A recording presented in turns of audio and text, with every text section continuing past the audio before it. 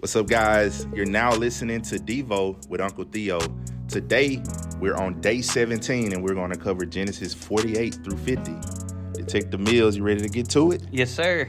All right, man, let's look at the text. One thing that I really want to point out here in chapter 48, it's Israel's last days. And so now he's about to bless his sons. And I think this is really good to see. And we won't be able to tackle his blessing to every last one of his children. But let's highlight some important ones that'll help us in our trajectory of reading the scripture. First, we need to look at verse 4. It says that God said to him, the God Almighty said to him, "Behold, I will make you fruitful and numerous, and I will make you a company of peoples, and I will give this land to your descendants after you for an everlasting possession." The Abrahamic covenant, bro, is brought back up, and God's people hold to it, and they really take God at his word and believe him. Even though Israel said his days were short and evil, he knew he was a blessed man, and he knew that God would be faithful to accomplish his word, just like he was for his father Isaac and his grandfather Abraham. And so he takes that into his blessings here in 48. Israel asked for Joseph's sons. In verse 8, when Israel saw Joseph's sons, he said, "Who are these?" Joseph said to his father, "These are my sons whom God has given me here." He said, "Bring them to me, please, that I may bless them." Look at this. Now the eyes of Israel were so dim from age that he could not see. Who does that remind you of? Man. His daddy, the pappy. And it's the same. And so this is the same experience that he was in when he was a child, and him and his mother, Rebecca, were scheming. And look at what happens here. Israel said to Joseph, "I never expected to see your face, and behold, God has let me see your children as well." Then Joseph took him from his knees, and he bowed with his face to the ground.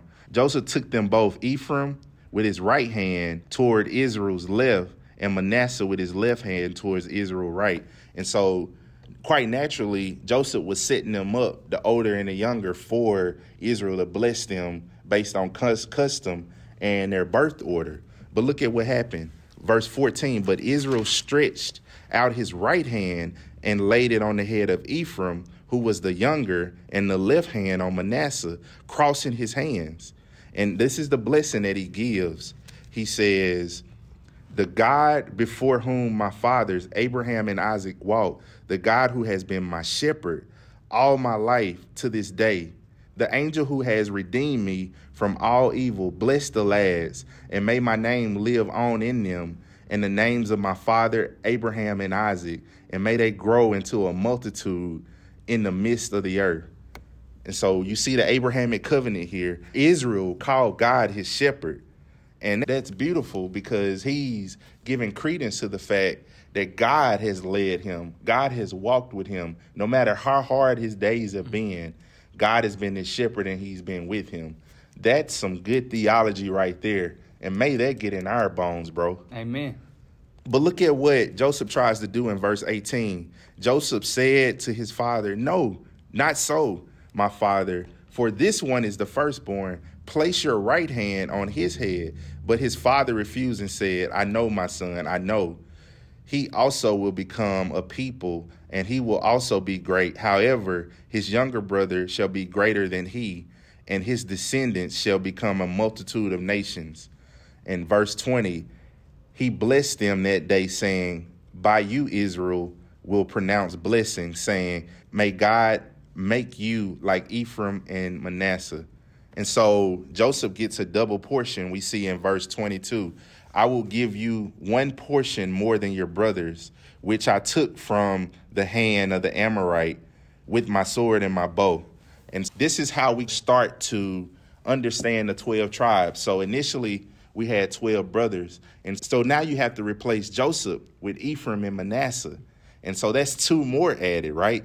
But you get one subtracted because you got Joseph out and you got his two sons in. And so that puts us at what? 13, right? And so we need to subtract one more to get to the 12. And we'll see this just right in the next chapter with Levi. And Levi becomes the priesthood. And that puts us back at 12. But let's talk about how his hands are crossed and everything we desire in life, the order we think should be, God confuses that. And he did that even with Jacob. He didn't go in the order that man thought it should have been. God moves on his own timetable and his own sovereignty. The older shall serve the younger there, and it's happening again. The younger will be more blessed. But I think there's another insight here that helps us. Did you see what Israel did at the last minute? He crossed his hands. This tells us that this could have happened with him when he was scheming. He didn't have to do all of that scheming. Right there on his bed, Isaac's eyes were dim. And right there, when he had his idolatry, he had Esau preparing all of this game. And he came in and he brought Jacob in. God, in his sovereignty, at the last minute could have crossed his hands. And Esau would have received the blessing he got. And Jacob would have received the Abrahamic covenant, and the seed would have been confirmed through him. This shows us, bro, that God is sovereign, and this could have happened at the very last minute. And I think God is giving us a little clue here that he's in control. We don't need to do anything to try to help him out and aid him. We just need to obey and submit. You think I'm spot on with that, or you think I'm getting out sideways and left field there? No, absolutely. And moving into chapter 49, this is a very important chapter, bro. You got to master this chapter, at least some of the things that we highlight here. He gathers them together in verse 2. Then he hears Reuben. He says, "You're my firstborn, my might, and the beginning of my strength, preeminent in dignity and in power, uncontrolled as water. You shall not have preeminence, because you went up to your father's bed and you defiled it. You went up to my couch." What is he saying there? Reuben tried to assert his dominance and tried to gain a preeminence there. And he tried to force his way to the kingship and force his way to receive the blessing. And that's not how you do it. We'll see that later. I think we talked about this already with Adonijah and Solomon. Adonijah tries to do this with Abishag, and it doesn't work.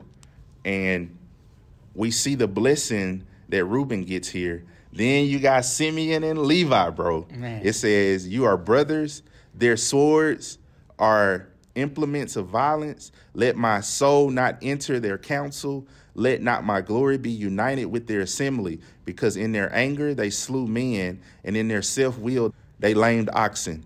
Cursed be their anger, for it is fierce, and their wrath, for it is cruel." Get this, "I will disperse them in Jacob and scatter them in Israel." And that's what you're going to see.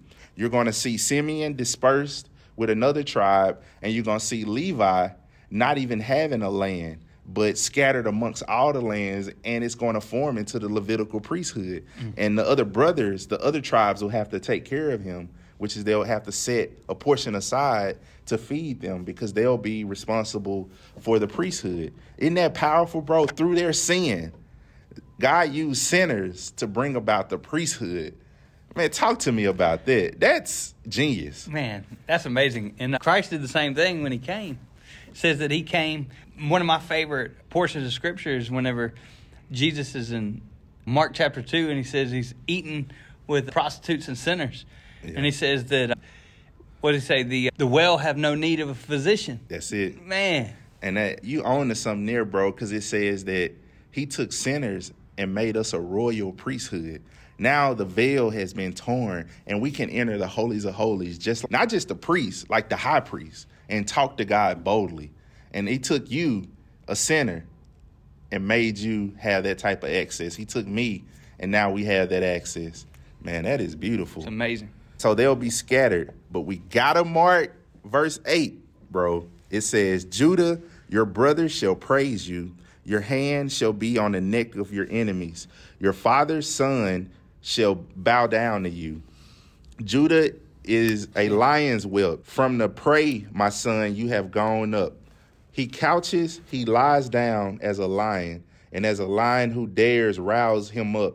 The scepter shall not depart from Judah, nor the ruler's staff from between his feet, until Shiloh comes, and to him shall be the obedience of his people. He ties his foal to the vine, and his donkey coat to a choice vine. He washes his garments in wine, and his robes in the blood of grapes. His eyes are dull from wine, and his teeth white from milk."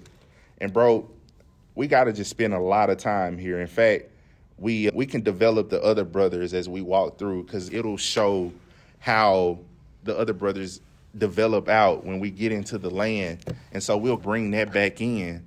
But let's just spend some time with Judah. One, it says that he'll be a lion.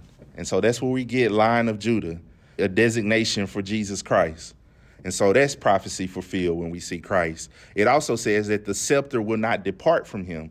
So now we know the kingly line will come from Judah. So anytime you wonder, how did Judah become king? We had him developing all through Genesis. We had him being rising in rank over Reuben just by how his leadership and how he took responsibility and how he said, I'll be a surety. We saw a king. Now it's official.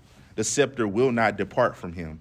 So kings come from the line of Judah. So we got to not only track the seed now, we got to track the seed more specifically through Judah, because that's in the loins of Judah now. It's where our seed is, where Christ will come from. And we know more specifically Perez, that son of Judah.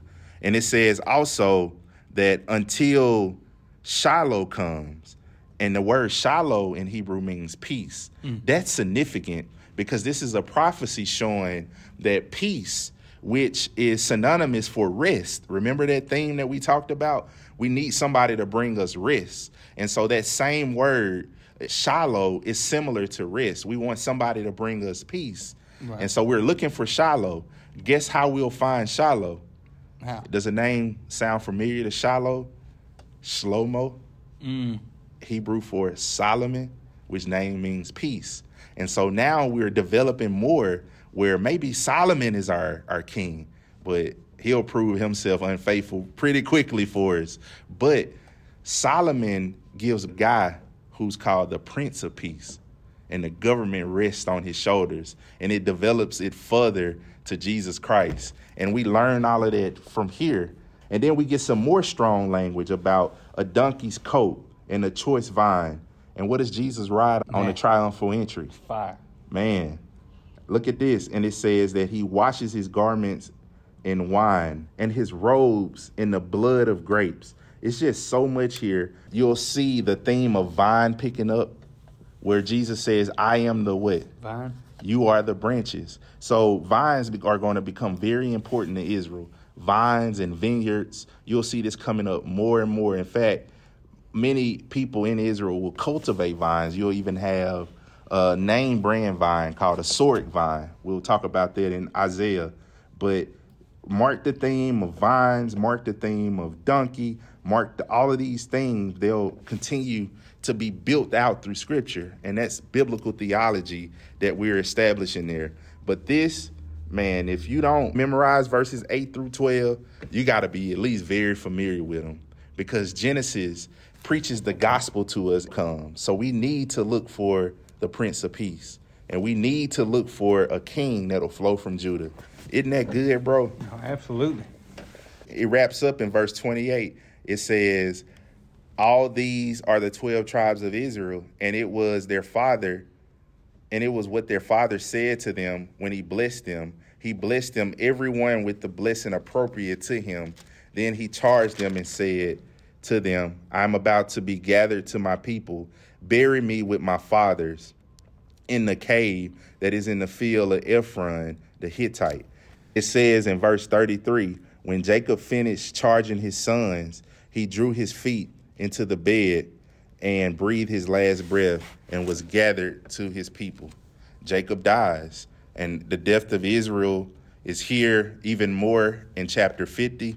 And we got to grab this, what I call the purpose statement of Genesis. And so let's read that. And it says in verse 15, when Joseph's brothers saw that their father was dead, they said, what if Joseph bears a grudge against us and pays us back in full for all the wrong which we did to him? What is his brother saying, bro? Maybe Joseph did this until our father died. Now he's going to take his mask off and get full retribution. They're nervous. They're absolutely scared.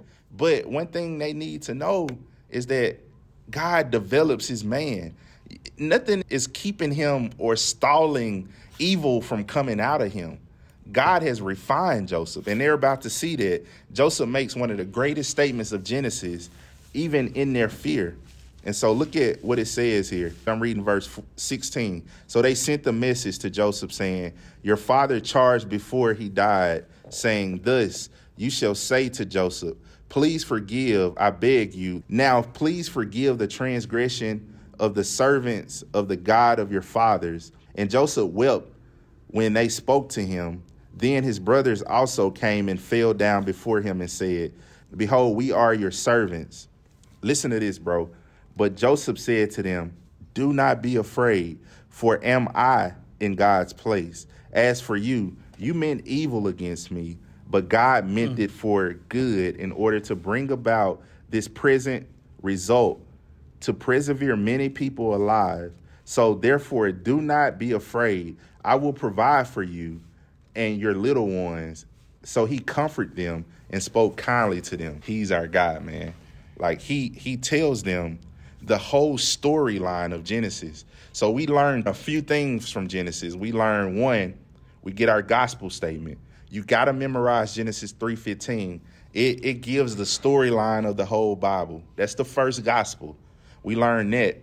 We also learn about faith, that Abraham is the father of faith. And this will be the constitution of Israel. They have to be a people of faith. And you'll see that. You saw that develop even in Israel. He said, my years have been short and evil, but I'm a man of faith. I know God was my shepherd and he was with me. And then you see here, now we know that we have a God that does what? Turns evil to good. And so we have to get those things from Genesis, because evil is running rampant in the earth. And that's a question that everybody has a problem with, like the problem of evil. Theodicy is what it's called. Mm-hmm. If God is good, why doesn't he solve the problem with evil? And you have it here. God will get rid of evil for once and for all. But right now, in this present time, and for all of history, guess what God has been doing? Something special. He's been turning evil to good. And he's been bringing about his redemptive plan up until the point of Jesus Christ, and even up until today. And we can see God's hand through it all. Talk to me about that, Dustin. Yeah, no, I think it's just beautiful how God's always been working towards a goal. And that goal is to save men. Everything that he's done so far in Genesis was to bring about one day his son come on this earth and be able to give salvation to men, new hearts. And I just think that's beautiful. We can see the development of characters in here, like you were talking about Joseph. He developed. I wonder if he would have been the same way if they would have ran up on him when he was the younger Joseph. It would have probably been a little bit different. Yeah. But God developed him. We see that you had mentioned Jacob, and even the sons, the 12, they're developed and they're different. They're coming at Joseph because part of it's because Joseph has the power. But I think that they would even be like that if Joseph didn't have the power. I think that they would still be repentant towards him. Because they're fully developed. Right. And you bring up a magnificent point. It's timing that develops. And that's why we don't need to jump out of that crucible too early. When we start experiencing pain in life, what do we want to do? We want to get out. And the world, a yes and amen us. Go and get out for your happiness. You need to be happy. Nobody would go through that. Who's counseling you to go through that? Your pastor? You need to get another church. Like, we always are going to hear that. And that's not the story of Scripture. The story of Scripture is not happiness. The story of Scripture is godliness. And we will be happy at times, but we will be sad at times. But at the end of the day, let's conform to the character of Jesus Christ, and let's be developed. I heard it put this way, that with boiling water, the same water that hardens the egg softens the potato. The same sun that melts the wax hardens the clay. Amen. This is the God we serve, and you can't predict what he's going to do based on your circumstances, which is why we trust him and we let him develop us. And may we all be like Joseph at the end of our lives. May we all be like Judah. May we all be like Israel. May we all be like Isaac and Abraham. May that be our lot. When we look at verse 24, it says, Joseph said to his brothers, I'm about to die, but God will surely take care of you and bring you up out from this land to the land which he promised an oath to Abraham, to Isaac, and to Jacob. Then Joseph made the sons of Israel swear, saying, God will surely take care of you, and you shall carry my bones up from here. So Joseph died at the age of 110, and he was embalmed and placed in a coffin in Egypt. And so Joseph dies. He dies recounting the Abrahamic covenant. He knows God will be faithful, even to the point he puts his faith where his mouth is. He say, look, I know God will get us back to the land. In fact, don't leave my bones here. I was a deliverer here in Egypt, but this is not my home. My home is in Canaan. My home is in the promised land. So get me back to the land. Get my bones back to the land. Let's look to see if they execute on this. But we're wrapping up Genesis, and it's beautiful. We have all of our prophecies in place. We have Joseph saying, get my bones back. But we got a problem. What's the problem? He's dead, and he's in Egypt. And now we got to get them back to the land. And guess what that does? That pushes us to exit.